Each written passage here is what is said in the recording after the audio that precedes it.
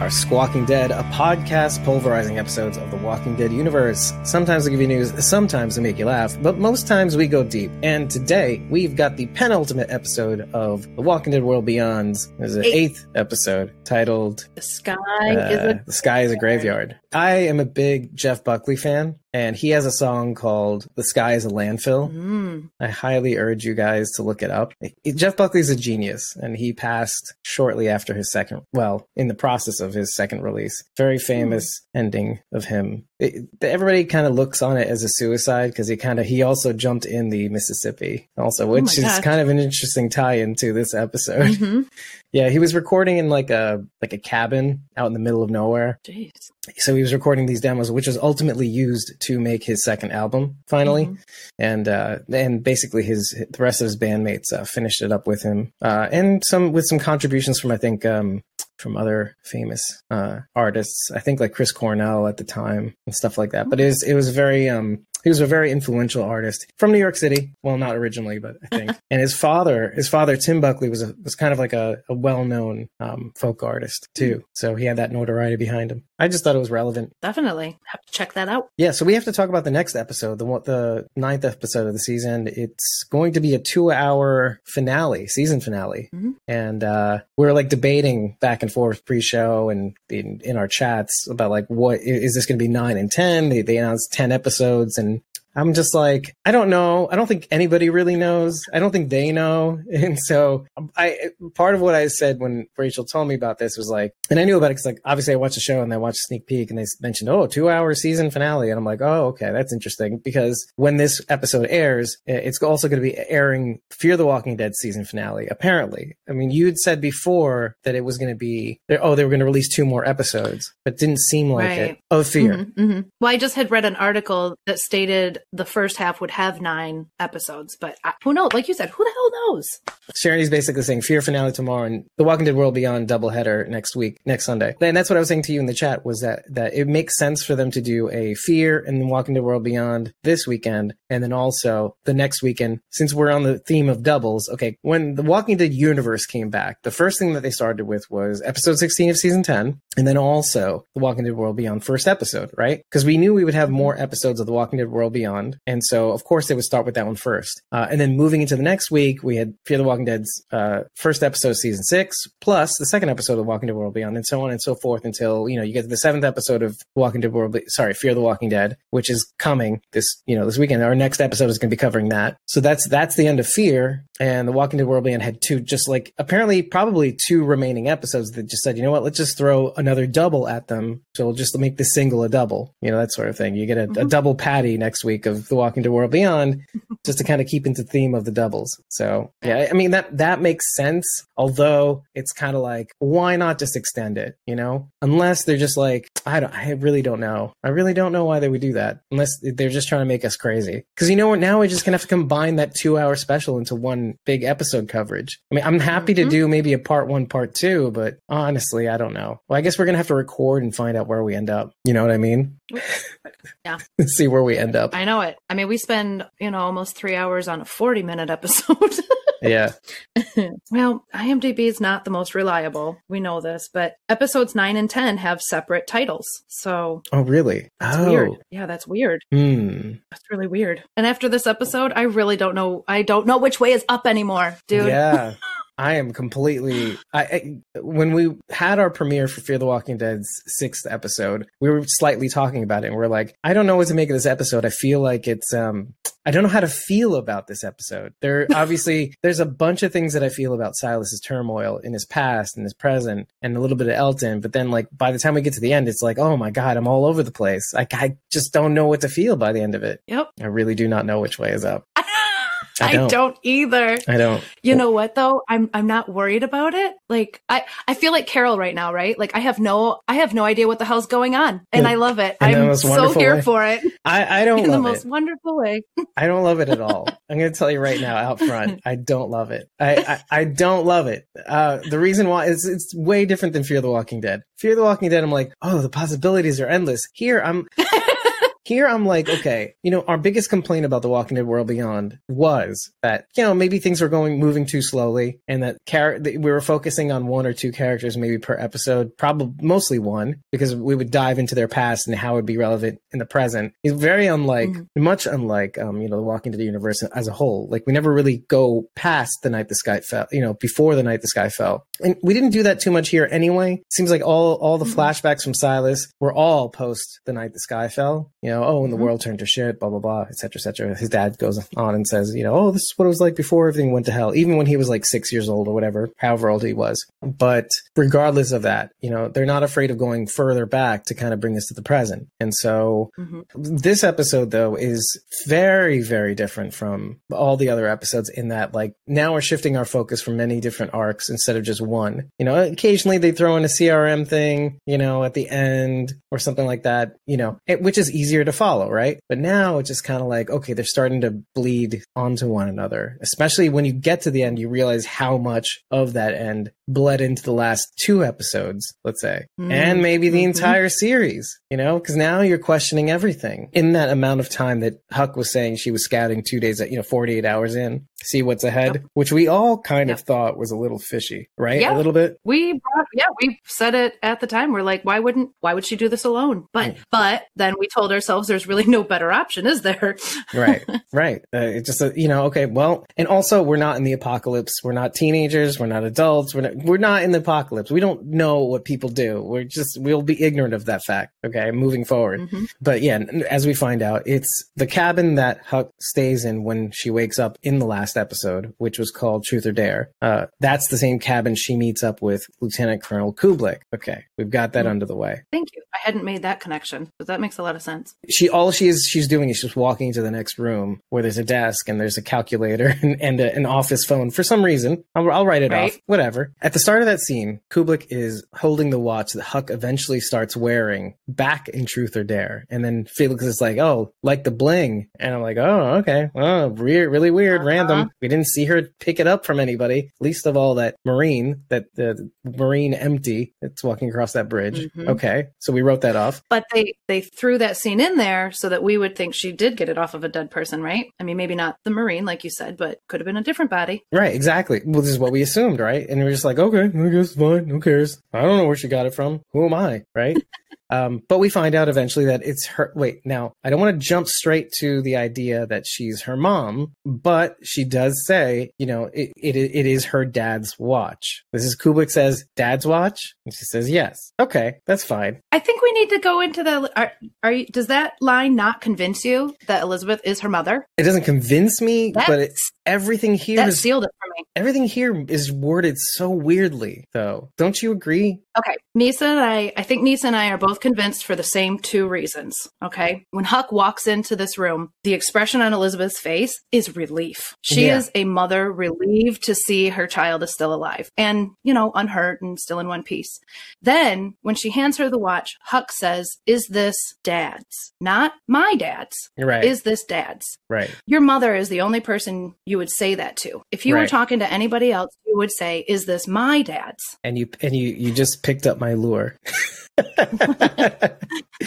Because that was sealing the deal for me. I had to be the one who said, but it's worded very weirdly. I mean, is it not her? Because I have to play that part also, that person that's just on the fence that has to think otherwise. But yeah. I mean, the way it is worded is pretty definitive. Sure. Shirley's saying you would also say that to a close family friend. Is this dad's? I mean, I guess just my opinion, I would have to disagree. But that's just, I don't know, maybe the way I talk. Maybe somebody else would be different. What Charity's bringing up is a good point, and which is kind of like why if I start jumping to these conclusions, this is why we're trained to have this post-traumatic stress about the show, where it leads us down, like I say all the time, a garden path, and then all of a sudden pulls the wool over our eyes. So it's hard for me to kind of go down that path where it's like I'm being dragged by my mother to the clothing store where it's just about her and what am I supposed to do while I'm in there with her, and then I end up going into one of those those circular clothing racks where you go into the middle in the eye of the storm and you just sit there. Yeah, exactly. And then a store employee has to find you. He's like, where's my son? Where's my son? Yeah, here he is. I found him. Watching your mom run around and he's pulled all the price tags off of the pants. That's what I did. No, I didn't take them off the pants. They had this weird perforation that I would just take off. I would just take off that end piece. End piece happened to have the I think I know what you're talking about. Yeah. Yeah. And the end piece happened to have the price on it. So exactly. Okay, so yeah, Nisa's saying there's only one dad. You know, my mom and my brother are the only ones I'd say dads. Everyone else I'd say my dads. Yeah, okay. Yeah. I mean, I'm down for that, but it's also the last names, Jennifer Malik versus Kublek, you know. So there's like things fighting the way I feel about this. Well, I could even see maybe Kublek isn't her biological mother, but raised her.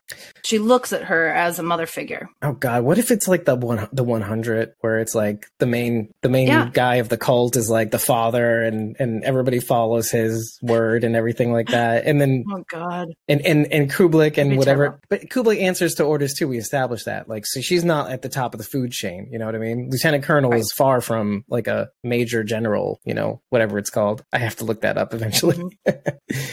Yeah, and Sharon's sort of agreeing with me, saying, I mean, I think she is, but I agree with Dave too. They want you to think that, so. And Nisa goes, she's a spy, goddammit.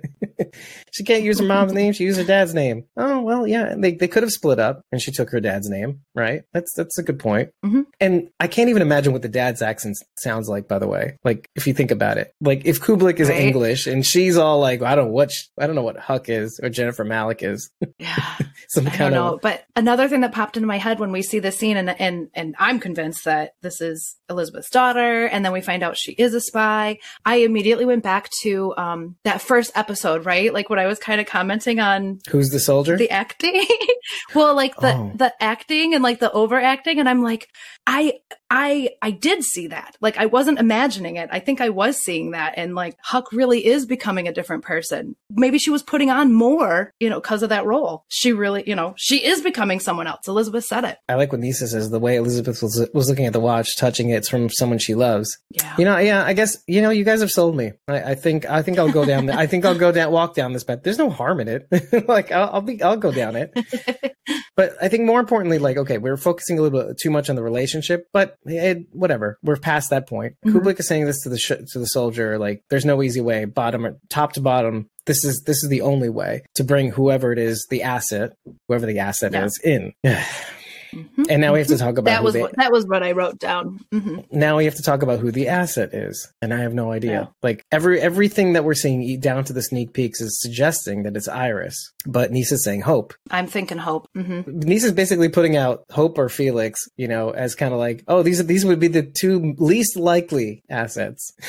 So there has to be those assets. I'm thinking it's right. I'm thinking it could be Hope at this point. I mean, Huck is spending a lot of her time with Hope, right? Mm-hmm. Yeah, that's a good point too. A lot of the interaction in this episode between Hope and Huck is very telling. A lot of what's going on is like this struggle between this volley between, you know, doing what's for the greater good. Huck is kind of like slowly feeding her CRM talking points, and she's using them. Mm-hmm. Hope is using them throughout this episode. And one of the interesting things about that is the volley between Iris and Elton, both telling her that, you know, Iris obviously being the kind of like avatar of what is good, let's say courage, bravery, right? And Elton, of family, of not abandoning people, even if it means, you know, it might take a little longer to get to your dad, you know, that sort of thing. And then going back to Iris. Hope says maybe he did it to protect you. And and Iris is not settled by that and says, well, then he let me live in a lie. Well, she says first dagger to Hope. She says even further, she says that would be even harder for me because it would be worse. It would be worse. Right. Because that means he'd be letting me live in a lie. So, but these come back. And then by the end of it, Elton is basically about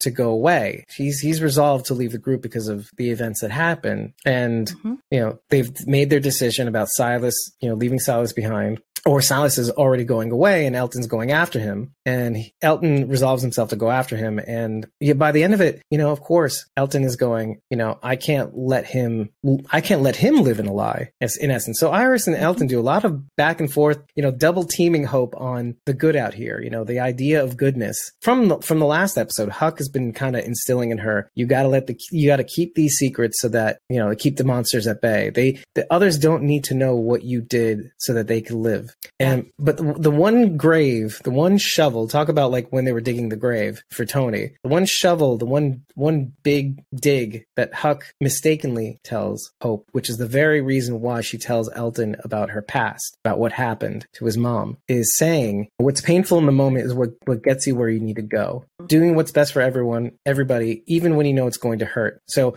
she's telling her to, sometimes you have to just, move forward. To move forward, you have to do bad things. But in essence, it's the very thing that gets Hope to actually tell Elton at the end, because she decides, based on what Iris is saying, I can't let Elton, if he's going to be leaving us, I can't let him live in this lie. If I may never see him again, I can't have him be out there in the world, because she doesn't even know what's going to happen to her moving forward.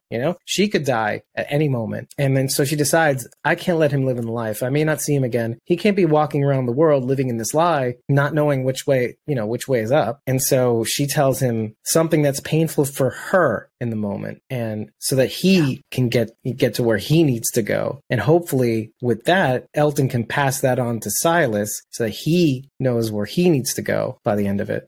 Yeah. For a minute there, we were kind of saying, what if Hope is Huck's child that was given up for adoption? Yeah. I'm leaning more towards the idea now that she could be her sister. Oh, that's interesting. What if Hope is Elizabeth's daughter?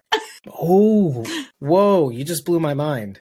Hardcore. And it makes sense there makes sense in a multitude of ways. Okay. So what if Huck is Hope's sister? Right? And Elizabeth is their mother. And because we've seen Kublek demonstrate the fact that, zero fucks given, like turning on the burners and saying, we have all this electricity. It's all renewable. This is what I surmised, right? Like taking that authority of privilege, that privilege of authority, and like exercising it and say, this is what it's for. This is what this has all been for me to traipse around here like I own the place, but it's also for the greater good.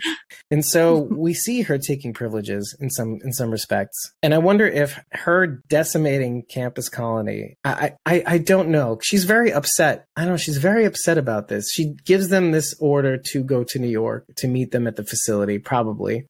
And if Hope is the asset and Huck is her sister, oh man, this is just very complicated. Oh my gosh, I could see it happening that way, though. I mean, yeah. Well, then this would mean that they decimated Campus Colony with, making it not easy for them to join them.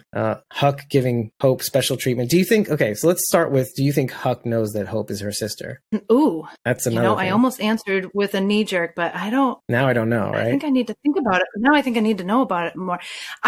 Well, man. I don't know. Yeah. I don't know. I can't say. If she really is her sister, it might be better for Elizabeth not to tell her. Yeah, I would say the same thing. To just kind of keep her mission focused and not put emotion into it. Right. If she did know it was her sister, she might start making stupid mistakes. Right. Acting emotionally instead of rationally. Right. She can explain to them all once she's integrated into the CR, let's say. Meet your sister. This is what it was for. Right. Once they're safe, they can reveal the big secret. Yeah. Yeah, exactly. Yeah. So Nisa's sharing a pretty important quote too that Huck says, dads have a strange way of showing their love. She does refer to her dad. Mm-hmm. Yeah. And her dad did mention in The Wrong End of a Telescope that you'd think that he would be proud of her joining the Marines, and yet not really, or not conclusive. We don't really know. Right. I remember getting the impression that maybe he's not so proud. Yeah, or I don't know. We don't really know. We don't know what the end of result of that was. That's all she responded, though. Dads have a funny way of showing how much they love you, or a strange way of showing their love, right? So, so there's that. So, yeah, could this have this whole ruination have been for Hope to join Kublek in the Republic? The only way, right? Mm-hmm. I'm not sure. Yeah, I mean, it's hard because can you imagine, decimating a community all for the sake of Hope joining, which could have a double effect of if she comes in, Leo can give us, Leo won't be so standoffish. Things went bad.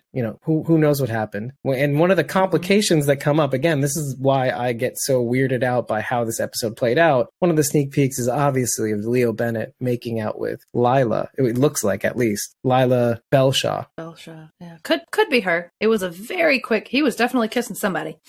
Yeah, it looked like Lila though, didn't it? Well, all I saw was the back of her head, and have we seen Lila with her hair down yet? I thought it was mostly up the two times we saw her. I don't remember now. What if it was Huck?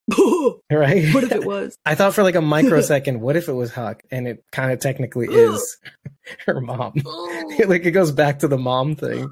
Oh my gosh. Yikes. But then like, okay, then why just one asset, right?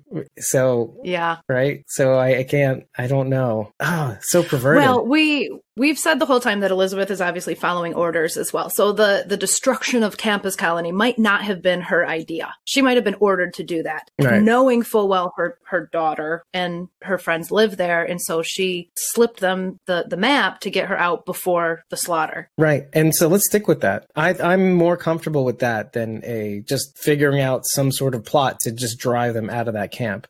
And Kublai said it best, like they were going to be a threat. Yeah, it's very possible that the orders came up on high and she did a thing where she could at least let, what's the harm in just letting these people survive? Do you think if any CRM soldier were to find them, would they know that they came from Campus Colony and that they should be dead? Only by the insignias. So one of the sneak peeks is Elton begging Silas to not turn himself into the CR. The thing is, one of the things we always said about the CR is that if you see them or if they see you, you're already dead. So I'm very nervous about the next 2 hour, finale. I am too. Yeah, and especially if your colony was meant to be decimated, why would you spare the remainders? On whose orders, and is it Kublai's people? And that's the other thing. So I want to get to Huck, Huck's strategy, like the idea of let's talk about Percy and Tony. Are we all on the same page that Huck was the one to kill Tony? That was the other big thing that I wanted to talk about. I definitely think Huck's a possibility. Yes. Yep. I mean, I'm not going to say 100% sure she did it, but I think she's a big contender for that. Yes. Throughout this episode, I will convince you that is 100% Huck. And not only that, she killed Percy too, for sure. See, I think Percy's still alive. You do? I will tell you why I think that. Oh, okay. I would love to hear that because all I kept hearing, to get Percy out of the way is the blood trail to the river. And I can easily see Huck running after, because one of the things we said, we didn't know if it was one person's footsteps or another's or like multiple. And I think I can easily see Percy trying to run away from Huck, who is, 100% perfectly fit, a specimen of military training, full with constantly having to do PE to stay fit. I can see her easily catching up with him to Percy, dragging his ass to the river. Why would it stop at the river?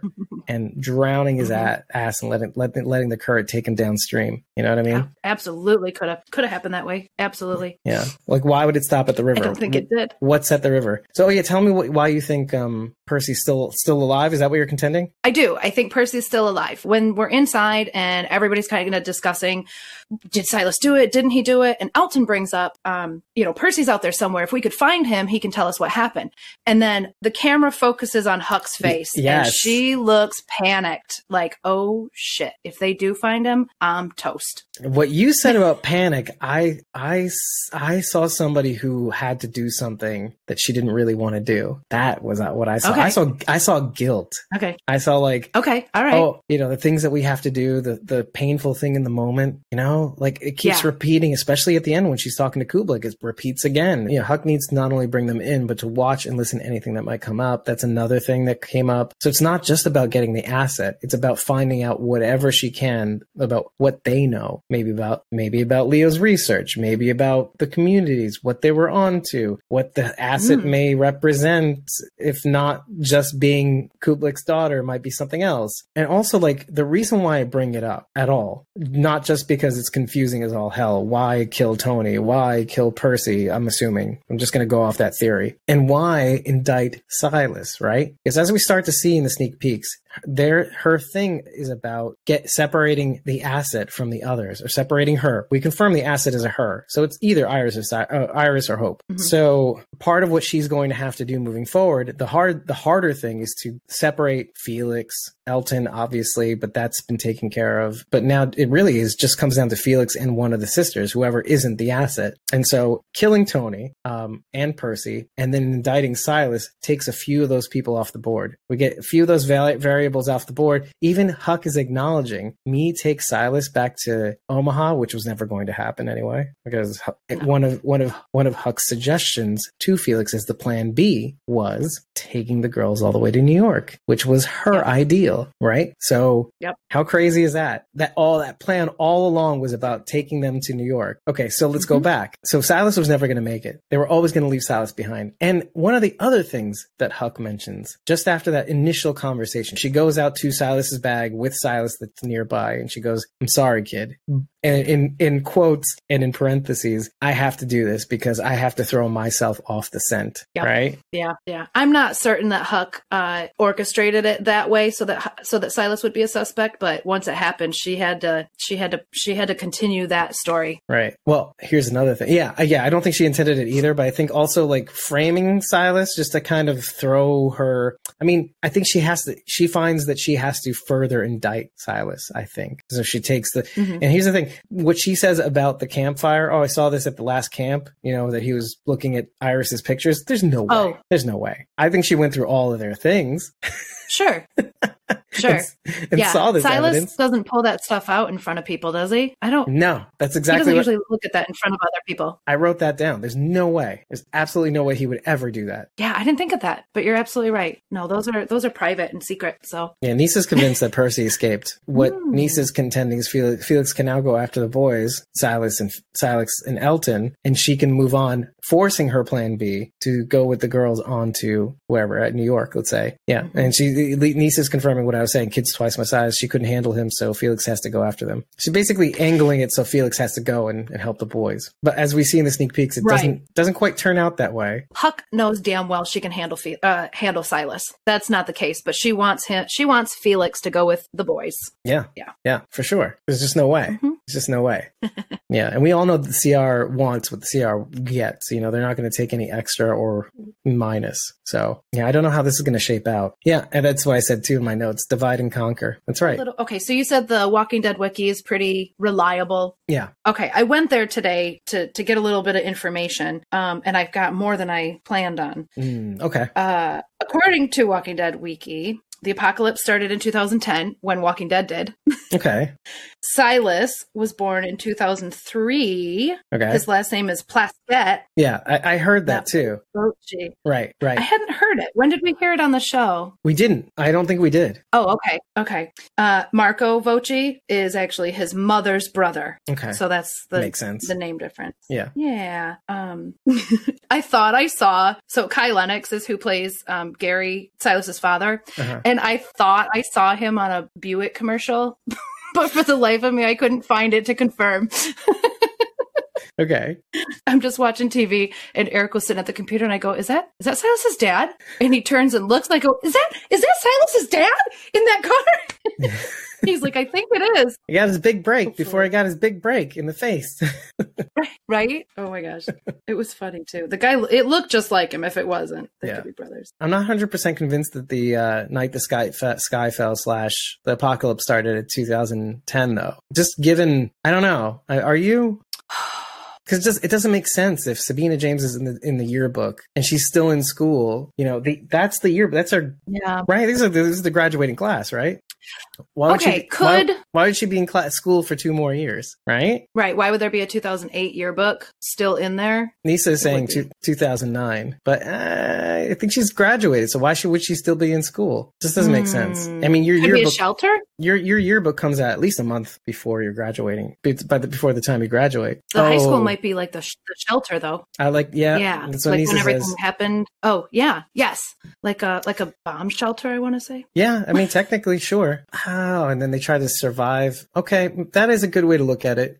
But but 2 years. So that would narrow it down to 2009, maybe, right? Because class would have already started. And well, then I keep going back to what Nora said on Fear the Walking Dead too about the Christmas party that they had in 2008. I thought, was it 2008 or had we figured out that it had to have been 2009 Christmas party? It was 2008. Christmas party. She mentions the Christmas party was in 2008. So okay, but that's December of 2008, and then 2009's right after that. So it would be be 2009. There's no way it wouldn't be. Could be, yeah. Right? It doesn't make sense to hold these characters behind, have the 2008 yearbook. So it has to be before the 2009 yearbook came out, which means, sometime between December and let's say May or April. April sounds actually kind of right, because April was probably the night the sky fell. I think we've narrowed it down.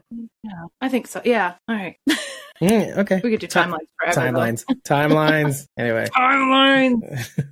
If you mentioned something really cool about the title sequence. Oh, just how cool it was. Like it totally flipped around and the words were like coming out from I just thought it was really cool. It was very visually pleasing. Would you say that Silas's world was turned upside down? Yes. And I thought, the way they did that was just perfect for the episode too. Nisa, it really described it well. Oh, Nisa got the jinx because we said the same thing.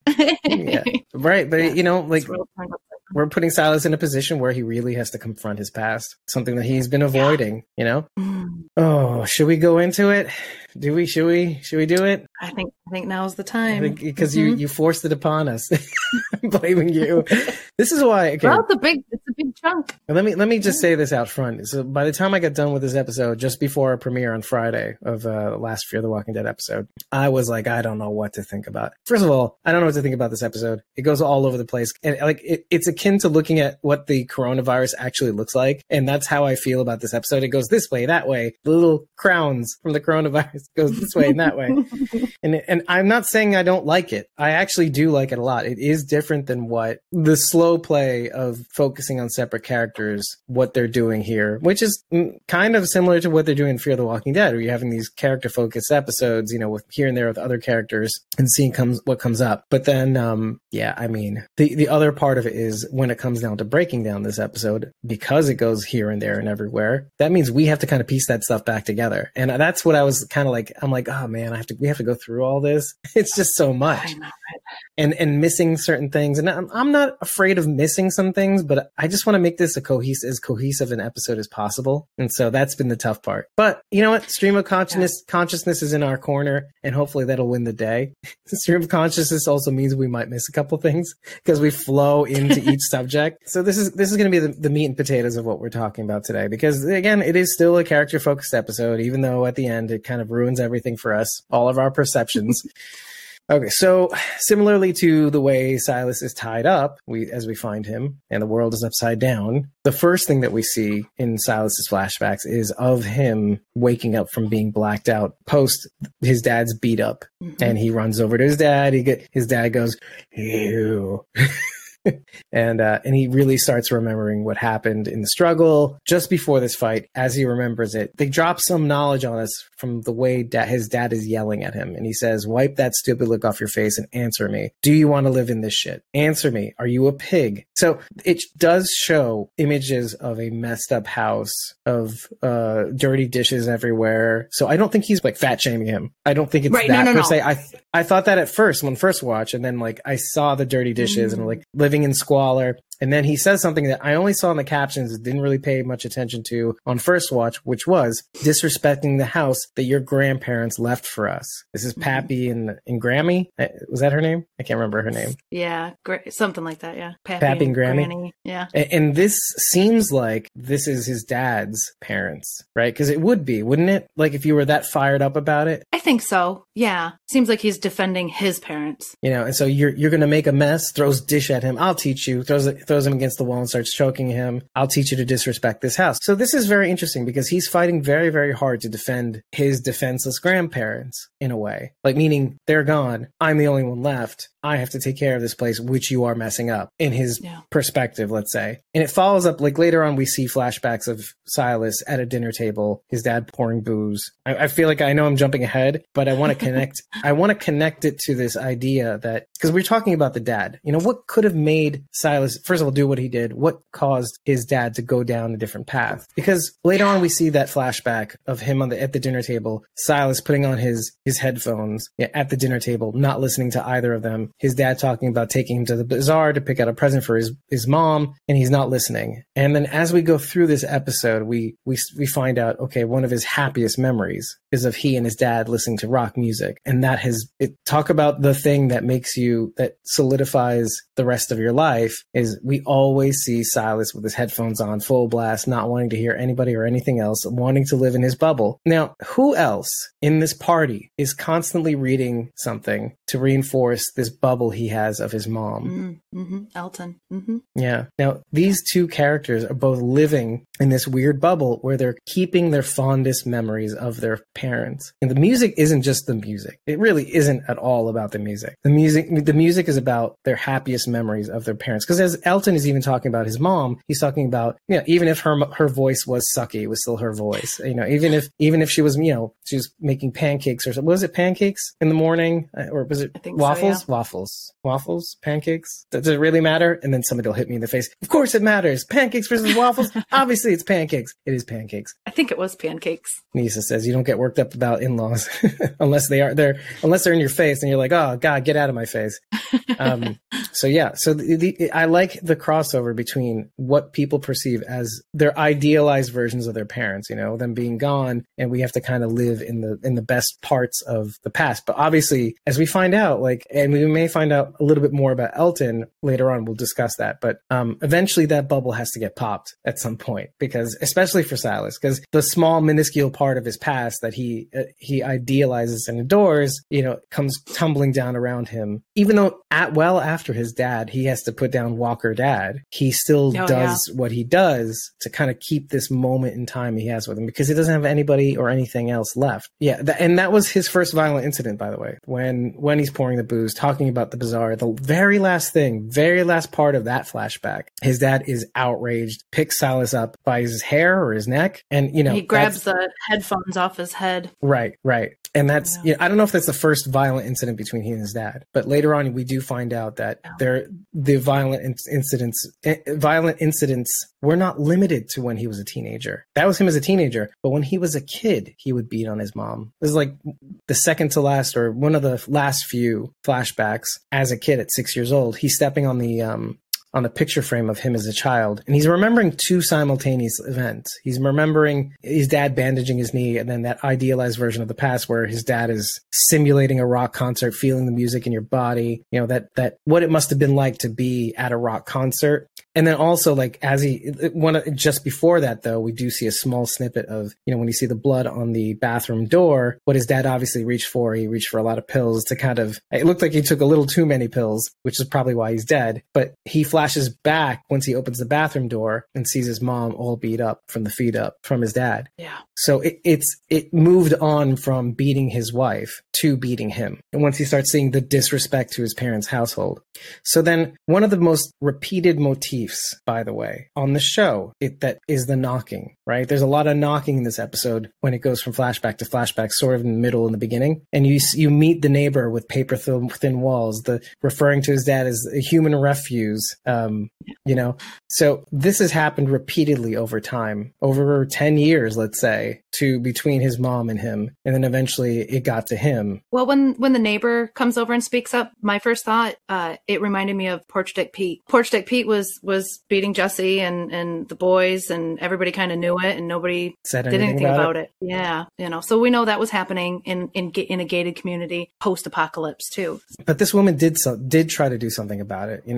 She didn't force it upon him, obviously forced the choice upon him, but she did try. Yeah. I love the focus in on her hand too, when she puts her hand out and says, come with me right now. And the camera really focuses on that. And I just thought, oh, take her hand, go, go, go.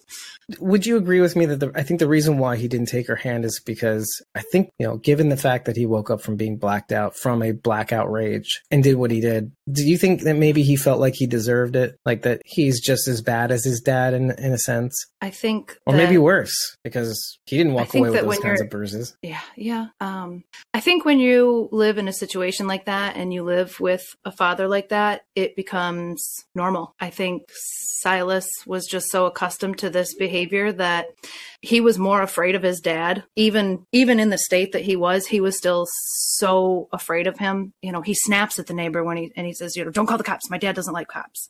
I think he's still so terrified of his dad in that moment that he doesn't believe that help is possible. The normalization of violence and just shitty behavior, and like also, and which causes people to think there's just no way out. You know, so Sharon is saying, I love that Silas hit him with a family picture. It made me think of Charlie and the family pictures in Close Your Eyes. This is season 4. Was it episode? I think it was 10. What's interesting is that we do find out that by the end of it, when he puts down his dad, his Walker dad, let's say, one of the things that happens just afterwards is his mom says, stay back. And one of the factoids that Nyssa mentions is, even, you know, his mom even testified against Silas, and yet still whatever that court body ruled that whatever it was in self-defense. Mm-hmm. And I like that we mentioned Felix, because one of the interesting things about that is that, you know, you're talking about a character whose parents completely rejected him, you know, Felix, period. Mm-hmm. And so like what I was like struggling with in that moment where Felix comes up to him with the water is like, if you only knew, you know, mm-hmm. He was on, I think, to mention that even his own parents testified against him. And maybe that's why he comes over. Maybe that's why he's giving him the water. But to know exactly what happened, like nobody really knows. Nobody still knows. It's kind of like Huck's past, you know, like you didn't know the shit that I had to do in order to keep my mom safe, let's say, or myself safe. That scene between, when Silas's mom, you know, right after he takes out Walker dad and his mom's like terrified of her own son. I am still so angry. And I was so mad at his mom in that moment. Like this is your baby and he needs you. Like if this were my son, if I were in this situation, I wouldn't even think about it. The first thing I would do is wrap my arms around him. Are you okay? Are you okay? But she's more scared of him. That is a piss poor, sad excuse for a mother. Right. Well, and Nyssa rightly points out that, like, you know, she still might have had Stockholm syndrome even after the guy was dead. I'm not going to say I agree. I agree. And that's what I told myself. But after years of abuse, that'll do it for you. Sure. Still doesn't make it right. Well, it's an excuse. But it doesn't make it right. It doesn't make any of it right. I mean, even Silas not reaching out for help, it's also indicative of what they've had to live through, apparently.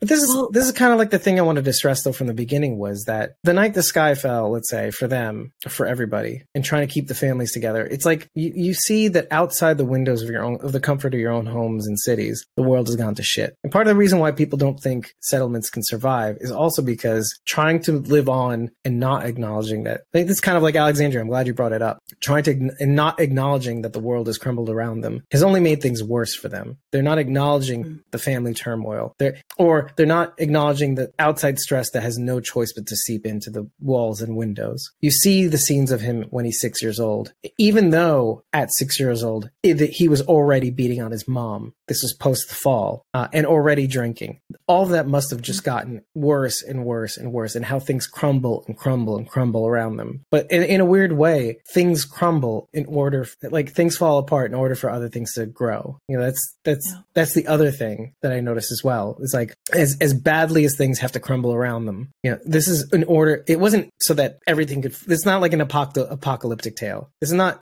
what the world beyond is supposed to represent. Things have to fall apart so that beauty can spring up in its place. This is kind of like what we see all around them. We have to break things down in order to rise up again. It's kind of like the past is dead. You know, what does that actually mean? Well, that means once I kill the past, I can become something bigger and bigger. Was it strike me down and I'll be more powerful than you can ever imagine? Star Wars. Silas is remembering the way his mom looked at him as this walker is crawling towards him. Yeah. Right. And at first I saw Silas trying to like figure out how to get away, right? He's scared. He doesn't want to be eaten by a walker. And the more he thinks about the way his mother looks at him, the more I see him like coming around and like, I don't know, almost seeing himself the way his mom did. Like if my own mother thought I was a monster, maybe I am. Yeah, which echoes. And that was when he kind of just sort of like let go and was like, all right, if this walker's going to eat me, it's going to eat me. And he just stared at the stars and waited. That statement gets echoed also like when he's talking to Iris later on in the episode. He's like, you know, I know what I am. I don't want you to see me like this. this, but I know what I am. It's not that I killed my dad, I killed Tony, I killed Percy. I'm a killer, essentially is what he says. I can't run away from what I am. And it's true. I mean, like, look, I don't know about Tony and Percy. I'm 100%, like 1,000% convinced that was Huck. But, you know, one of the things that I do want to bring up, just as a side note, I didn't include it in the episode, I don't think, but the last episode of Fear the Walking Dead, 606, I mentioned midazolam and what its effects are. And every time I keep coming back to this point about Silas not remembering certain things, I remember that midazolam is an anesthetic, and one of its side effects is the inability to make short-term memories for as long as it's in your system. And it kept like buzzing in my ear as this was happening. And I was wondering, like, okay, maybe Huck sees that he's off the wagon or whatever. You know, I mean, look, Silas is the son of an alcoholic. It's very possible that he has the same disease as his dad. Knowing that, Huck can also probably put midazolam in his system, and this just makes sure that he does not remember what happens when he gets drunk, you know? And so I wonder if that's part of the strategy as well. Mm. Oh, that's interesting too. Good thing to include. Sharon saying, which is why Virginia didn't want June to administer it to Wes, because she wants him to remember those memories. Interesting. So maybe I should have brought it up. Maybe I should have kept it in. I just thought it was a dumb factoid. And then, like, eventually, of course, now it all makes sense. So Huck might actually have midazolam, or it could be something else. And then it makes Silas not remember anything. So, whew.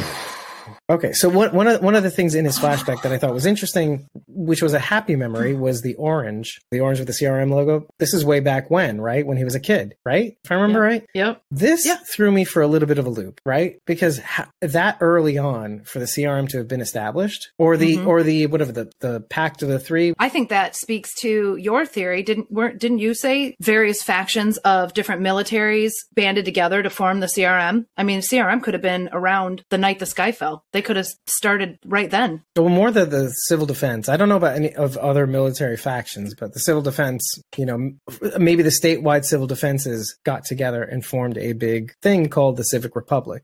Sharon has a obligatory Better Call Saul reference. In Breaking Bad universe, oranges are very bad news, harbinger of death. Okay, there you go. And Dad died. And that ended that.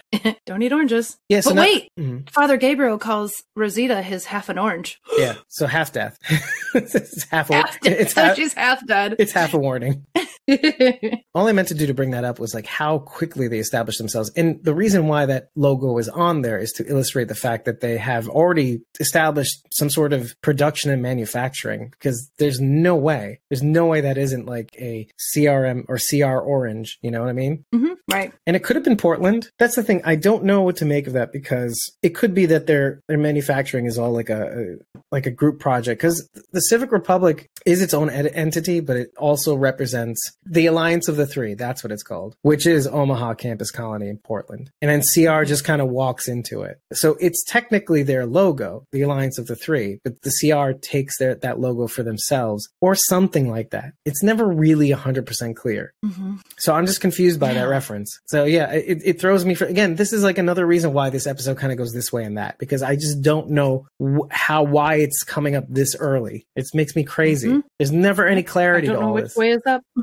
Part of his favorite memory is looking up into the stars. The glow-in-the-dark stars on his ceiling, which is why he keeps looking up. It's his happiest. So it's a visual representation of his happiest memory. When he can't have his headphones, that's what he sees, and it reminds him of that. So I like what's going on here. So all this time we assume, okay, it's a happy memory of his grandparents, and which is true, probably. Like part of it is a connection to his dad, his grandparents, Grammy and Pappy. Oh, and Sharon says she saw a meteor in the sky, Elton's dad's picture. Right. Yeah. That's a good connection too. Him explaining how, it's really a fiery ball of thing, and it just, as it goes into the earth, it burns up. And yeah, exactly. Nice connection, Sharon D. Part of that happy memory also is going back to the semi-present, where just before his Walker dad is banging on the door, he's turning up the music, and then he puts the headphones on, and then he blasts that up all the way up, and then the Walker dad walks away. As he reaches his dad, and his dad is turned and Silas's room, they're playing Lucian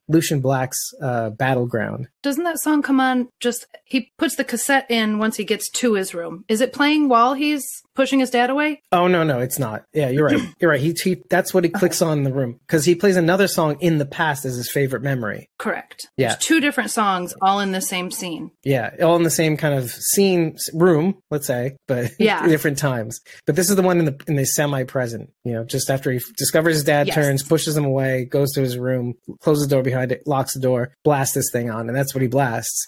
And the lyrics are, in days long ago, in not too distant times, men fought for freedom. They paid the price with their lives. They fought the rulers of their country. They won the battle, the right to be free. The king is gone. The rules shall be written by our hand to proclaim for all to see across this land. I like this little story. I didn't really get a chance to review it as much as copy and paste it. So marching into battle time and time again, fighting for this nation with brothers and friends, taking proudly with them the symbol of the times, flying high above them the stars and stripes. And wait, it gets worse. And I think this is like a lull in the song or whatever, like the bridge. But like, our flag, our pride, our joy, our life, the symbol of freedom of love, preserve it, protect it, abolish ill intent, proudly display it high above. Very patriotic in like a in like a metal sort of way. Okay, so we get the image of, well, again, like Huck, brothers in arms, fighting for freedom, etc., etc. Okay, so far so good. Lie in peace, my son, will drape you with the flag that once flew high above you, and now a tattered rag. The river that flows nearby will breeze the heat away. The sun beats to warm the ground. Such a lonely day. And then at the end of the song, it goes, love it. It becomes a very somber song, like as somber as metal can be. Such a lonely day.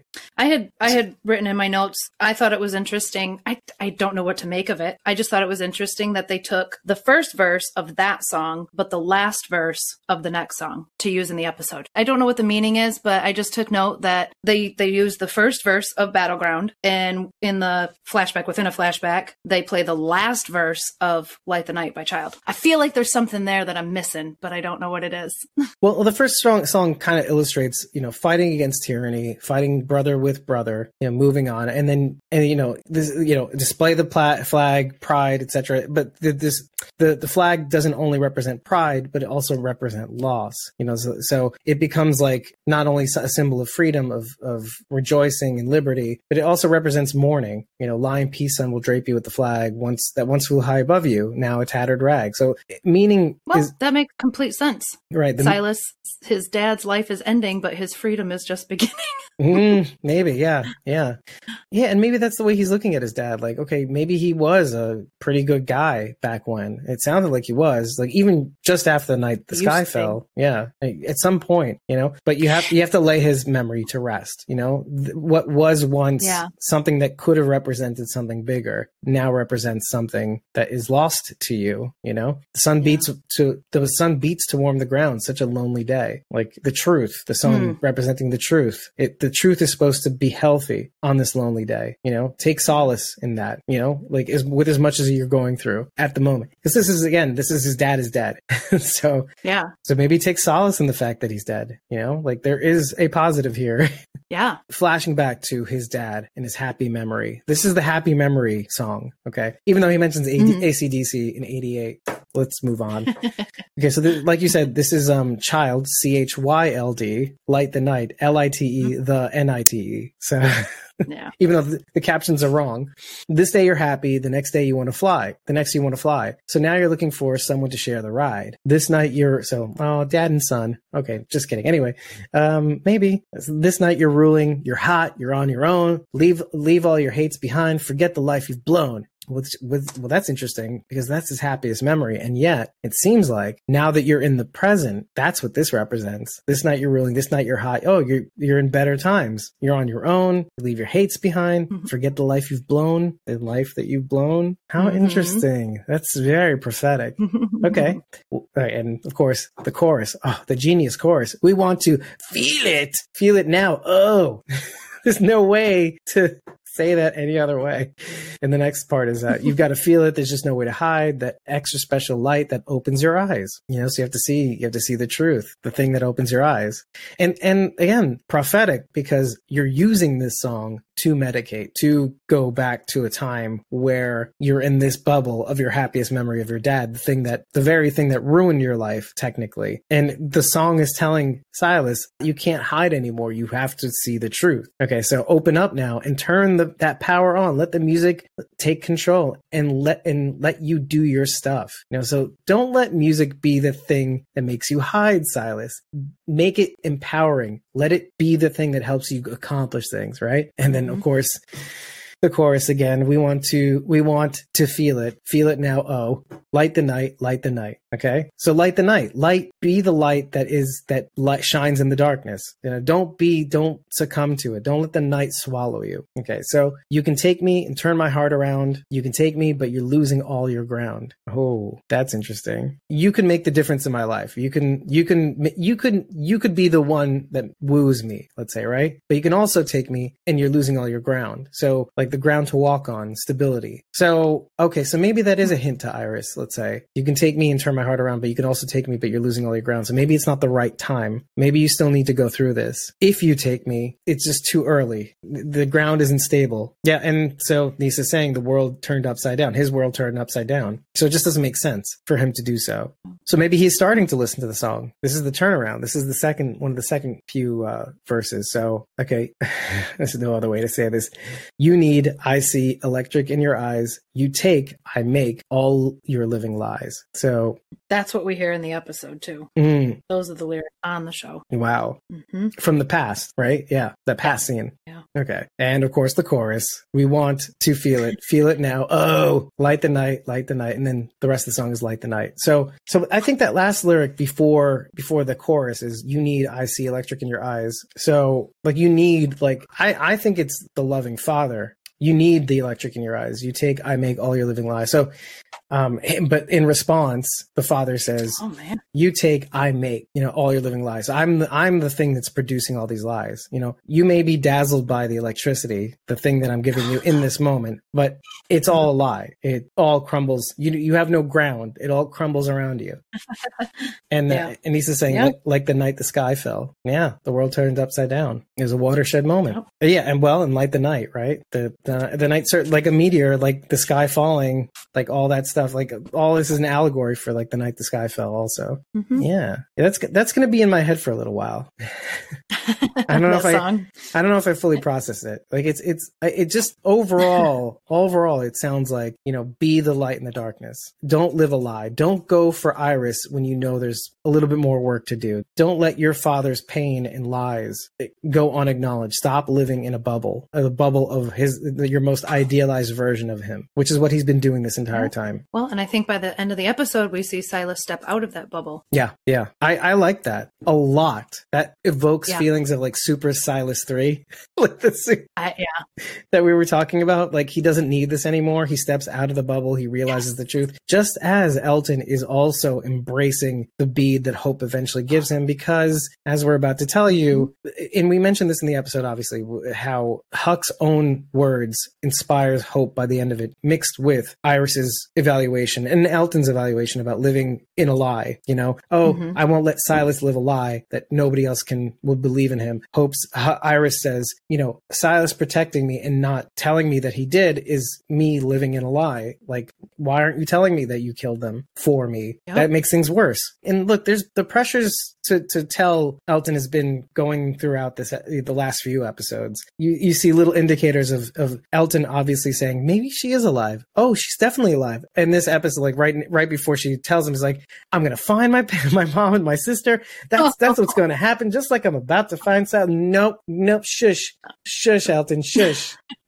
That's it. I've had it between you and Iris and Huck, because she told me that I have to live through painful moments in order to do the greater good, right? But her very own advice ends up being her undoing, and she has to tell Elton. My point of this all being is that as you see Silas move through the universe without his friends, he discards the Walkman, and Elton too is embracing his newfound light in the night.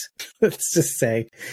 Hope gives him the bead, Jupiter or Mars, whatever it is. Well, Why not look at it as both things, right? Because if it is Jupiter, and it might actually be Jupiter, because now I'm convinced that the bracelet that Amelia was wearing is just the planets, around her wrist. Because I saw one of the beads was blue. They're not of varying sizes. They're all about the same size, but they all kind of look like planets. That's kind of cool. I kind of like that.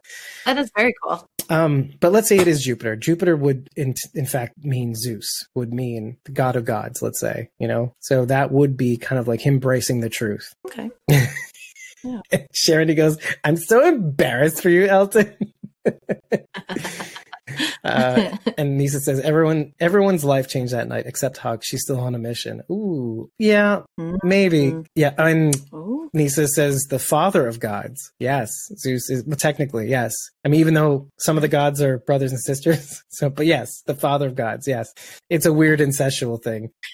Yeah, and yes, yeah, and that's what I mentioned in the episode. Mars would be war, right? Aries. So, which is why I flip back and forth between the two, because I regard it more as war from what we know about the sisters eventually being against each other or something. The one thing that I noticed about Elton is that it doesn't weaken him. It actually gets him to get up when he actually wears the bead and he puts it on. He says, this is the truth. And it's going to propel me forward. This gives me reasons to live, Now I know the whole bit of my mom, and I have one more extra thing to regard her by too. Meaning I have I have an additional piece that I didn't have today, that I didn't have yesterday. This is what I've been saying the whole time too about, and I'm so glad Iris and Elton say it twice in this episode about living in a lie. That's what I've been saying this whole time, man. Like, I need the truth. I need that closure. And Elton, I mean, he shows us what is possible when you have the truth in the whole story. I mean, like you said, he uses it. It empowers him. He knows which way is up now. Right. But you know what makes Elton better than both of us is that he doesn't need the truth. No, it's true though. Like, he doesn't need the truth to determine how he feels about something and someone. Even though Silas could be a killer, he still believes in him. Yeah. Yeah. I think even Silas could tell Elton, yeah, I did it. And Elton would be like, well, but you're my brother. So, yeah, exactly. Right. And I think Elton even recognizes that Silas is capable of this. I mean, he's absolutely capable of killing someone. But Elton points out, I've never seen you actually do this without just cause. It's either in defense of yourself or someone else. So if you did this, but Elton's basically telling him, if you did this, I know you did it for a good reason. And I'm okay with that. Or a just reason. A just reason. Yeah. Well, even Hope kind of admits it too. And I like the gradient of reactions to this. Let's talk about when he's about to get bit or eaten or scratched by this walker that represents his mom saying, stay back. Hope, as he's resigning himself to the stars, let's say, the sky is a graveyard, it gets quiet. It gets quiet for a long time, which is the opposite of what he's used to. This noise, this music playing back and forth, playing side to side, tape by tape, flip by flip on his Walkman.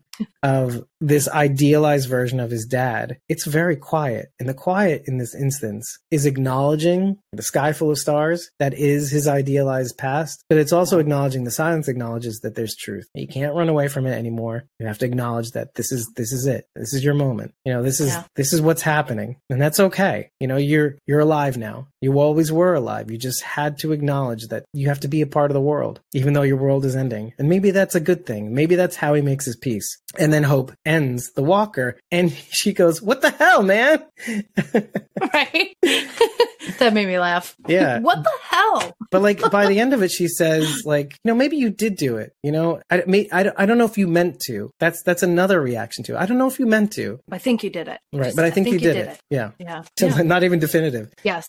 Enough people have died already. Yep. Yes, Nisa. Well, this is in response to Silas asking just after, why did you save me? And Nisa says, enough people have died already. Let's say what Sharon D says, like when Charlie asked Morgan why he saved her. And he said, it has to end somewhere. The same feeling. Yep. Yeah. It has to end. And like Rick and everybody else, like, look, the cycle of violence has to end somewhere. All Out War, the end of All Out War. Mm-hmm. It has to stop somewhere. I like that the conversation between Huck and Felix wasn't about whether or not to let Silas live or kill him. It was about whether or not he stays with the group or they just exile him. Right. Killing him was never even an option. So I like that. I mean, we've seen other situations where they're like, oh, well, you got to pay for this. Right. Like Negan in a way. Or yeah, maybe like Earl Sutton and Henry and like being locked up for a little while. Mm-hmm. Yeah, and so Sharon also mentions a good Huck Finn reference, like the family feud in Huckleberry Finn that ended with both families being wiped out because they didn't know when to end it somewhere, right? So they thought way ahead, and it's like, it's not about killing Silas. It's about, well, where do we draw the line? And maybe the line is, you cannot join us. Which again, which actually makes me think of like how effective that plan is, because if they left Silas out there, Huck says, do you think he'll follow? And Felix goes, no, he wanted a fresh start, and now he's actually going to get one this time with no people. But again, I have to bring that up only in the sense, like mostly in the sense of like, Huck needs to make sure that he's not going to follow. She needs to make sure that her divide and conquer strategy worked, because again, killing Tony and killing Percy. Percy's dead. I'm convinced. There's just no way there's not. Additionally, because the fact that Hope and Huck put a grave marker for Percy. Do you know what I mean? Like, there's just no way. There's no body. Yeah, but Huck knows there's a body. They just can't get a hold of it. I don't right think now. there is. I just don't think there is. Yeah. Well, it's funny that you just say a this. Feeling. Hold on a second. Just a feeling. Throughout this week, you've been going, you even made an artwork about Silas cutting Percy's head off. I did. And now you're you're like convinced that he's not dead. Or no, I don't think he is. My picture was what I want to happen, right. But I don't think that's what actually happened. And you know what? Lisa's with you, Rach. Yep. Yeah, I think he's out there somewhere. I think he's out there, and if Huck had anything to do with killing Tony, I think Percy might pop back up and let the group know that. And be the very thing that brings it about. Because like that actually makes me want to bring up the sneak peeks, because in one of them, I was just thinking the same thing. Why don't you go ahead? You're probably going to mention the same thing. There is a very quick flash of Felix holding his gun on Huck, and then she disarms him. Yeah, and there's another scene down the line of Felix almost getting it with an S-Pole, too. We see Huck sweep someone's legs out. I'm going to assume it's Felix, but I can't confirm that. She sweeps out the legs, and then we see Felix on the ground, and he does one of these. Right, a roll or some kind. Like trying to avoid something. Mm-hmm. Yeah, and he's sort of injured in the next episode from like a walker encounter, let's say. Something happened. Or empty encounter. Maybe it's Percy. Maybe Percy attacks him. Oh. Wouldn't that be easy? So Felix would be the one to kill Percy, technically. Well, think about it. Doing Huck's dirty work. Let's play with this for a minute. I mean, imagine that Percy sees Huck killing Tony. Huck comes after Percy. Percy hightails it out of there. The next time Percy sees Felix, wouldn't you, if you were Percy, wouldn't you assume that Felix was of the same mind as Huck? I mean, if Felix sees Percy, he's going to attack him as well. Yeah, this is one of the scenarios that I thought of. Like, okay, what is the scenario here? Okay, maybe Percy thinks they're all in league and there's no way that she can trust all of them, so that's why he bolts. Yeah. And so seeing Felix would confirm the idea that we had, which was, I can't trust any of these people. Like, you got this wild card Silas, and Huck is trying to kill me now with additional information. Obviously, Felix is going to want to kill me too, right? Mm-hmm. And then, and Sharon says, if somebody's hand gets cut off, I swear, referencing Fear the Walking Dead and Ginny. And then Nisa goes, yes. Yeah. Right. Oh my God. Those sneak peeks went by so fast. But there were so many of them. But there's so much information in just those sneak peeks. Like the focus on Iris of the asset, of course, probably not, because it's probably Hope. Because I think that's misleading. Yeah, exactly. Huck says, there's a lot more going on than you know. Right. And then you see the flash of Leo and Lila making out, which is what I'm saying it is. Mm-hmm. I wrote Leo Bennett kissing a woman. It could be Lila. There's a very good chance it's Lila. Very good it's chance. Most likely. It's probably Lila. But unless it's just like a player. Unless it's just like a player. He's just getting left and right. He's getting ass. Right? Oh, man. Why not? Why not? Right? Hope is Huck's daughter with Leo. With Leo? I'm still feeling. Well, no. Why would Leo have to adopt his own daughter? You asked the stupidest question. Why wouldn't he? He wouldn't have to adopt his own daughter, is what I'm saying. Unless Kublek is in on it. He wouldn't have to go through, right. He wouldn't have to go through the channels of adopting his own biological daughter if that were the case. That's my point. I see that happen all the time, though. Like parents that have previously abandoned their daughters have to actually readopt them, or sons, whatever. It happens. If they've legally given up rights, then yes. But yeah, she was too young. Do you really they're all saying Leo... it in the chat. What? It's like she was too. So Leo would have to sign off his right rights to this child and then readopt her. Come on, guys. It's a bit, this is getting real messy. Well, the show's starting to get messy, so why don't we get messy? I'm just kidding. I agree with you. No, I think the thing is, I think it's more likely Huck and Hope are sisters. Everybody's confused. Nobody knows what's going on. Everybody has theories. It's a clusterfuck. Oh my God. This is what I'm saying though. This is why I didn't want to cover this episode like that. I had that hesitation in my gut, like saying, oh my God, I'm really going to go through all of this because the crazy is happening. Yes, it is. It's not like I disagree with any of you. All of you make sense, which is why this is very annoying. It could all be right. Right. It could all be right. They'll make it all right. I'm more convinced that Hope and Huck could be sisters than a mother-daughter relationship. Yeah. I like your theory way better. It's just so much cleaner. Can we just say that? Right. It's so much less complicated than so much cleaner relinquishing, having, let's say, an abortion, getting the father's disappointment, joining the Marines, thinking that will make him proud of her again. Again, we're trying to clean up the messier theory, which might be right. And then coming back from the Marines, obviously the world turning to shit, which, by the way, leads me to remember the question that we asked, what happened to the people she saved in the tunnels, the civilians, whom she had to kill her brothers in arms for? Kublai, Citizens of the Republic. Oh, yeah. Yep. Yeah. Citizens of the Civic Republic. She already had an in. She was already part of the civil defense, Kublai's mom, let's say, whom I have to assume split up from her dad at some point, and they're divorced. Or he's dead. I mean, is it possible that Huck's dad could be dead? Between the time she joined the Marines? And I just mean right now in time. Oh, now. Like, is it the present? Right. Oh, yeah, I have to While assume. her and Kublai are in the trailer, I kind of got the impression he was gone. He was dead-zo. Oh, Nisa thinks he died pre-apocalypse. Wait, Huck is Leo's biological daughter? Stop it. She's just trying to make a bigger mess. That don't make no thing. That don't make no thing. Maybe you think Hope? Oh, man. Yeah. That's even worse in some ways. I agree, Nisa. I agree with Nisa that she says the way Elizabeth touches the watch, it looks as if she's sort of remembering someone. Yeah, I agree. I think he might be deceased. But they have to be split up, right? Because of the different names, or unless they decide to take different names, and I don't know. Yeah, I don't know. I mean, yeah. This is breaking my brain, guys. My headache is definitely back. Malak could be her dad's name, and maybe Kublai went back to her maiden name when she joined the military. Right. Or the civil defense, maybe? By the way, doesn't sound like the civil defense isn't like a huge military operation. Oh, God. I think Sharon just nailed it. Yeah, Nisa says, Hope's mom is Madison. We've brought it back. Hope's mom is Madison. Yep, we solved the mystery. I knew Madison's family was a messy relationship. And of course, now Nisa's dying. We brought it back. I can't believe we brought it back. I'm trying to keep that dead, just like Madison. Yes. Madison is dead, Reddit. Madison is dead. Madison is dead. As much as I don't want her to be, I cannot keep going through these jokes. These jokes are... I love it. Like beating a dead horse. I am known for that. I am very well aware of how I beat a dead horse when I tell a joke. But I can't put that on you guys.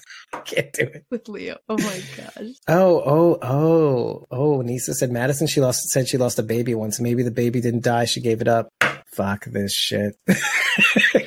Fuck this. No, Madison's dead. Her baby's dead. Everybody's dead. God damn it. Everybody's dead. I'm going to have a freak out on air. Madison's dead. Because here's the thing. This is because I'm echoing some previous lines that have been said on the show. She has to be, because otherwise... Like, Leo has to be okay, because otherwise I have to blame myself. Yeah.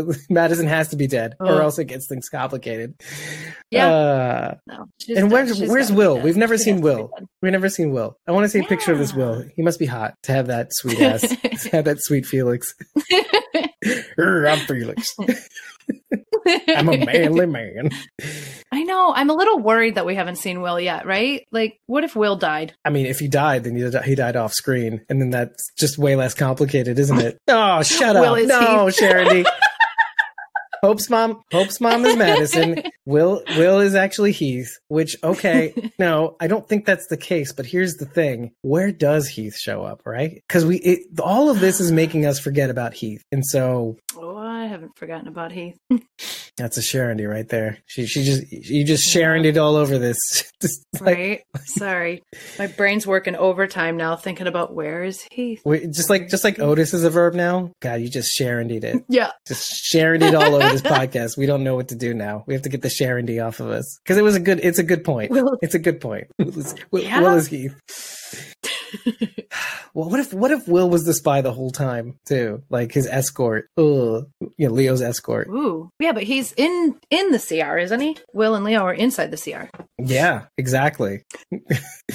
But what if he was what if Will came aboard the Civic Republic a long time ago as a sleeper? Yeah, like just to investigate, have a spy in the camp. And again, we're spinning our wheels here, but what if? And then like the entire time we're worried, quote unquote, about Will, or Felix is worried about Will, yet Will had been with them the entire time, just like Huck. Just like, what the Huck already,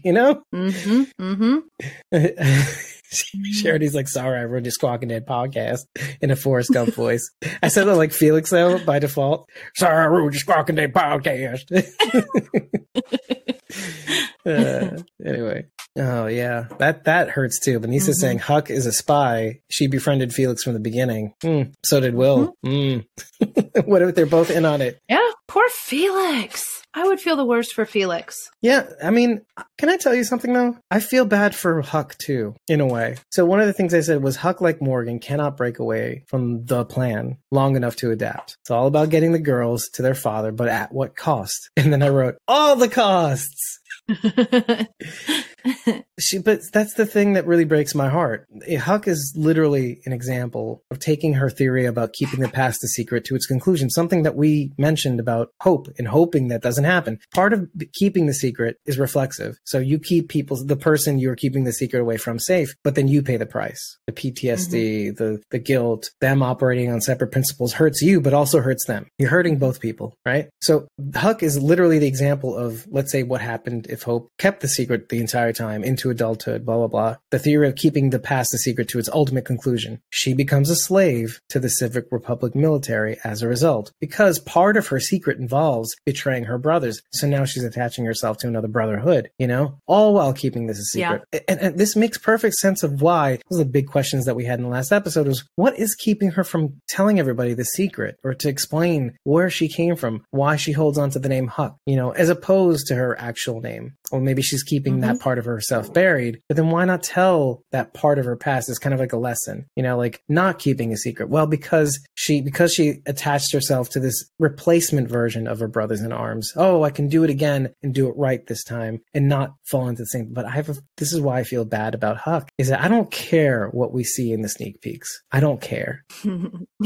Huck is still part of this goddamn story. And there's no way that in the final moments, she's not going to do the same thing she did back then. That is part of who she is. That is the hero that I want to see in her. Oh my God, why am I getting emotional? That is the hero that I see in her waiting to burst out again. That is who you are. Yeah. I agree 100%. I mean, like you said, I mean, the sneak peeks for next week make Huck out to look like a really bad guy, but I just don't see it. She has been telling us all along, you got to do bad things for good reasons. And she truly believes that. Just like her mom. And she truly believes it. And I think we see it too. We see it over and over again, saving Hope from Walter.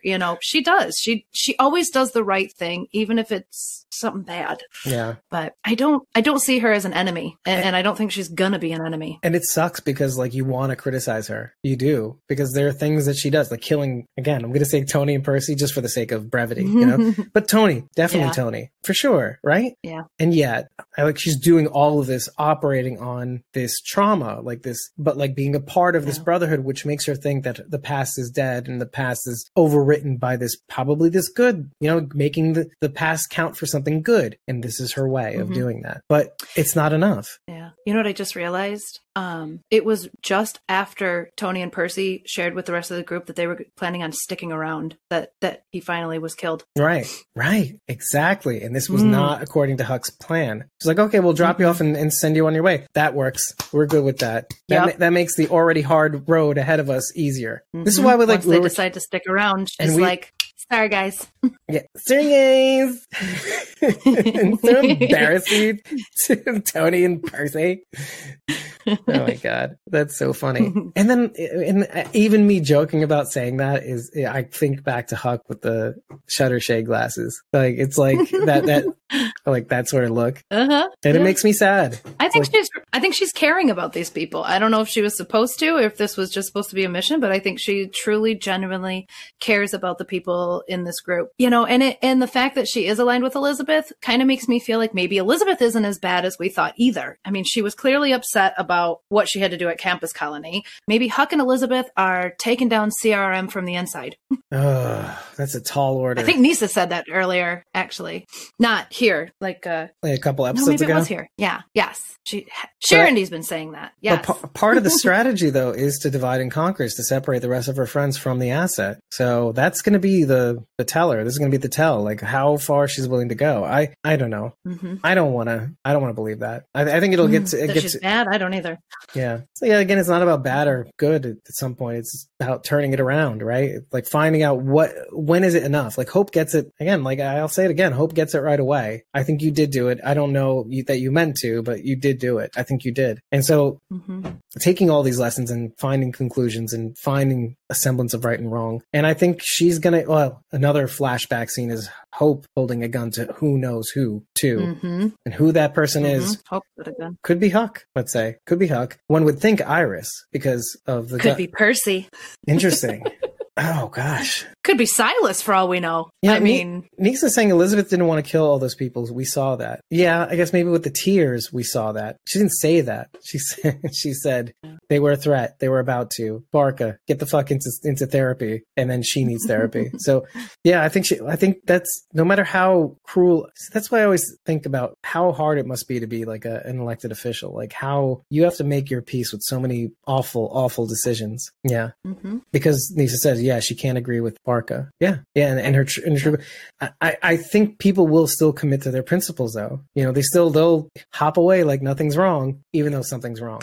Yeah. Some things you can't walk away. We definitely saw remorse in that scene for sure. She didn't need to say it. We saw it. There is also the possibility of, in the next episode, leaving Felix behind. Hope is suggesting they leave Felix behind because he could barely walk, and Iris is challenging Hope on that, like protesting. So we're just going to leave him behind? Yeah. That's really all that's left. Like the only one other takeaway is like, okay, Kublek says isolating her from the others is critical, and it focuses on Iris in that one scene just afterwards. So, but that's really it. Silas is telling Elton that he shouldn't have come. There's that. And then later on, Elton looks on as Silas gives himself up for him to CR, I guess, apparently. There's not much, but there's a lot. In just that little bit that apparently is probably going to go nowhere because Huck is going to save the day. I'm convinced of it. So there was just one part in the sneak peeks. I wanted to see if you saw what I did. The clip of the helicopter landing in the field with Kublek coming out. Yes, but right before that, just the helicopter like landing into the field. The very last split second on the left-hand side of the screen, we see someone's hair, like someone's walking into the field as the helicopter. You didn't see this? I rewound it and looked. I rewatched it like 37 times. It looks like Hope's hair. Or Huck? Could it be?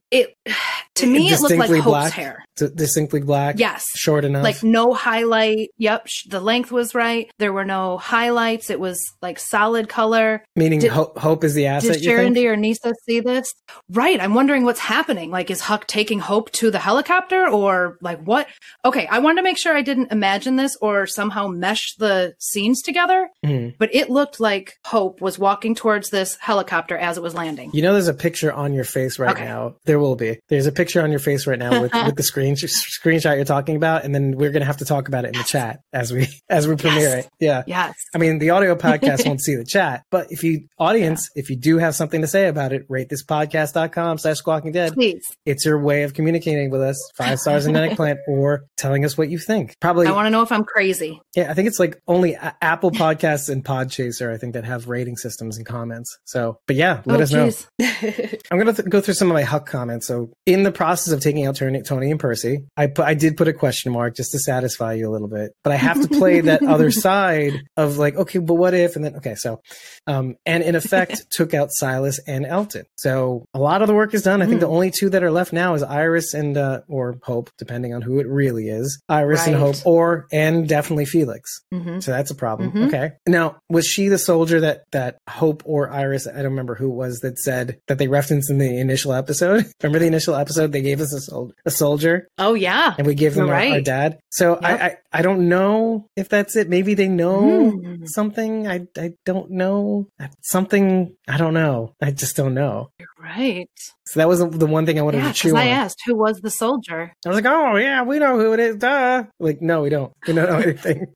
No. Okay, so who's... and after this episode, I know even less. Right. So. And then who's the asset? Okay, we don't know. We don't know, really. I'm feeling strongly that it's Hope, but... Because it's obviously Iris, but it's not, right? That's what we're thinking. I feel like they're pushing Iris too hard, and so it makes me look at Hope. Yeah. Not to mention Huck and Hope are spending a lot of time together, so... Yeah. And Sharon D. saying we thought it was Barca because obviously, right? But yeah, probably. Probably Huck. I don't know. I don't even think girls know. That's the thing. I have no idea. Nobody knows what's going on. They just throw these lines out, and then we just like, wait, who are you talking about? Anyway, again, the reason why I think the civilians that Huck saved became part of the Civic Republic was based on that fucking orange. It was because like, okay, they were ready from the beginning, sort of. That's crazy. So anyway, yeah, and then the last note I wrote was Kublai Malik. Like, what? I don't know. Yeah, possibly. Or, I mean, we're assuming that Elizabeth and Huck's dad were even married. I mean, having a child together does not necessarily mean you got married. Well, as we've seen with, no, I think Leo and Carrie were married. They were both Bennetts. But we're all talking. We're just talking about different family structures too. Like Elton regards everybody in his group as family. So, boo. I wanted to describe one more thing, and that's something we didn't say when we were talking about Silas putting down his headphones. Let me take a step back and take a step forward. Did you notice that instead of Silas hunched over, being all timid and Silas-y, that he's standing tall as he's walking away? And in the in the sneak peeks, he's tall. You can actually see his neck. It's fantastic. He is unburdened. Yep. I wanted to bring it up earlier when we were talking about Silas putting his Walkman down, but the expression on his face just looks so peaceful as he's walking away too. Or like clarity. Yes. Relief, but almost. This is especially as he has the headphones discarded, because even when he takes down the walker, there's like a in process to it. Like he's moving forward, he's taking every step. Every step is a bigger relief. Like now it's off my chest. I know what I am, but I know I can get a fresh start. And this is the thing that really kills me the most, is that like him actually admitting who he is, it just further confirms that he didn't do it. You know, I know what I am. I know what I'm capable of. I know what I've done, you know? And even if this is the case, even if I killed Tony and Percy, well, I must have had a good reason or something like that, or whatever it is. You know, at least somebody believed in me, and Iris wanted to believe in me. Maybe that's enough. This person wanted to believe in me. Maybe that's enough. And maybe I should just let go. You know, enough people in my life believed in me. Maybe I can let go. Yeah. Maybe he can start believing in himself. I love what Nisa pointed out too. Say it. Nisa says he takes out that walker like it's nothing. This is the first time we've seen Silas do that with confidence. He didn't hesitate. He didn't get into his head about it. He did what needed to be done. I didn't write that down, but it's definitely worth noting. Yeah. I didn't either. He picks up the 2x4 and Eric goes, "Oh, he's going hacksaw Jim Duggan on his ass." What was the thing he used to do? Oh, that's pretty cool. Yeah, I loved hacksaw. He'd come out with a 2x4. Yeah, he'd come out with a 2x4. And this is not going to be for the audio crowd. That was Silas's new weapon, right? But he would always make that look like he'd stick his thumb up in the air, like. Sorry, podcast audience. I can't describe hacksaw Jim Duggan's face and the thumbs up. You're just gonna have to look that one up. If you don't know, you got to find out. But I would so want to see Silas do that, or Hal Cumpson. Yeah.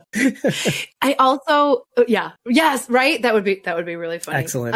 I hope. Well, I don't know. I guess it would just kind of be funny but pointless if Elton picks up the Walkman and tries to return it to Silas. I mean, but what would happen? Silas would be like, no. If you want it, you can have it. Yeah, I've elevated. I'm good. See, Elton can't catch a break. First, the jacket for Hope. It's like, oh, Hope, you look cold. Here's my jacket. He's like, no, I'm good. Silas, here's your Walkman. No, I'm good. Why won't anybody take anything from me? Aw, right? Oh, shucks. Aw. Oh, geez. Anyway, yeah. The poor Elton, right? He gets rejected left and right, but he refuses to back down, though. That's the thing I love about him. This character, let's say. He's not real. He's not real. Just have to remember that. And no, Nisa, he's not real. He's not real. Silas, Elton, no, none of them are real. It's not real. They are real. They're not. It's still real to me, damn it. You know better than that. You know better than to say that.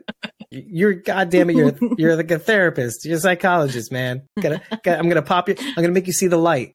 I'm gonna light your night. No. We have to live in the truth. Wait, hold on. I'm gonna pretend like I'm shaking you. Nisa, you gotta live in the truth. Nisa, you gotta live in the present. We're all mad down here. We're all mad. The only thing that I will end off with is the beautiful analogy that Iris attempts to bring up, and then Elton kind of crushes it, but in the best possible way, as they're looking up in the sky. And I love that we haven't really seen an Elton-Iris interaction, and actually maybe for good reason, because they might actually be more hopeful avatars than we take them for. And that's Iris goes on about something Hope and she had said when they were kids, is that, you know, the stars that you see in the sky have died out millions of years ago. And Elton just kind of turns around and says, well, actually,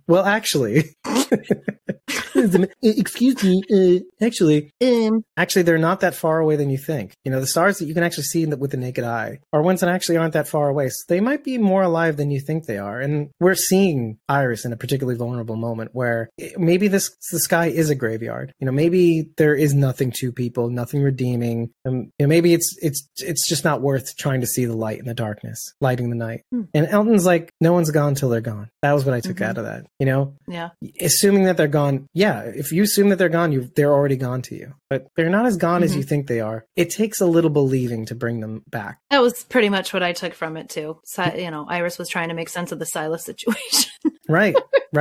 Like trying to maybe fit her circle peg into a square box of hope, let's say, of Hope's box, let's say. And that is, you know, some people want to do that to please other people. Hope outright says, you know, we have to think of the greater good. She says this to Elton at some point. You have to think, she crosses her arms too. We have to think of the greater good. And Elton's like, that is the greater good. We need to be family. We need to be together. And then Iris, you know, she's talking to Iris, you know, we need to get to our dad. And Iris is like trying to put that in, you know, that fit that square peg into a circle hole, and it just cannot do it. I think when she's talking to Elton, like, maybe that is true. Maybe this sky is just a beautiful graveyard, you know? And yeah, and it's just, Elton Elton with everything just won't let things die, you know? He cannot, because it's all he has. Like, I like that he's a character in this universe because he's a great reminder and a living reminder of family's what you make of it. And I'm not willing to throw out the very little that I have for the sake of something grander or bigger. He is the present. He is the here and now. He is what is good in the here and now. Yeah. So he's going to be there to remind everybody of the good moving forward, you know? And again, this is kind of like the Michonne problem. Like, if you destroyed a whole bunch of people to get to Rick, then what was it for?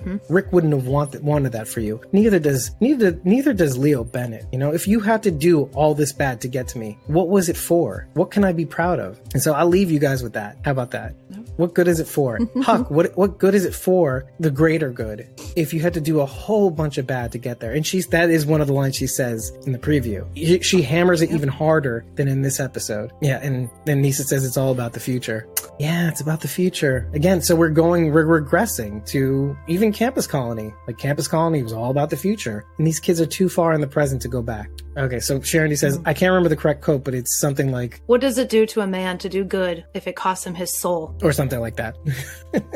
Well, saying, if you do the things you do for good, but it's costing you your soul, is it really that good? Right. Where's the gradient? Where's the limit? Like, how far do you go? Is what you're doing all that good if it's costing you your soul in the process? Yeah, and Nisa follows up with yes, because it's not for you. You're doing it for the future.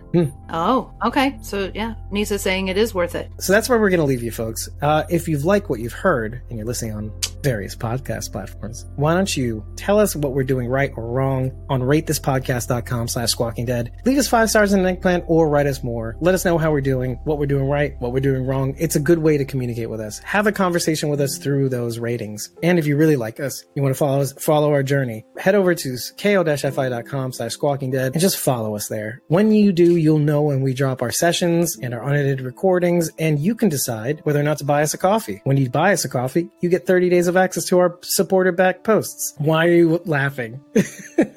They're killing me. They're killing me in the chat, and I can't keep it together. You're not doing it short. Okay, well, here we go. What's happening, folks? Boom, chicka, bow, wow. For non-coffee backers, and if you subscribe to a coffee month, the party keeps rolling. So join us. Actually, join us in the chat as we record these episodes. Get the unedited episodes, of which, because you missed it, there's something just happened right now that we cut out to that you will have access to now. So just saying, you didn't see it, but it's it was there. It's worth the $3. Just because you don't see it doesn't mean that it isn't there. Oh, it's there. Oh my God. Holy shit buys 9 coffees. Charity says. You don't know what happened. You don't know what happened. Gotta buy a coffee and find out. That's for the people who back us. Anyways, so yes, thank you for joining us. Have a great, I hope this made some sense out of this episode, but we'll see you in the next one. Fear the Walking Dead, coming up next on episode 116. See you soon. Bye. Thank you. I hope you like this mic, by the way. Take care, y'all. I like it. Now that we figured it out. Yeah, no kidding. We had some trouble before. Another supporter back content post. Take care, folks. Bye. Bye.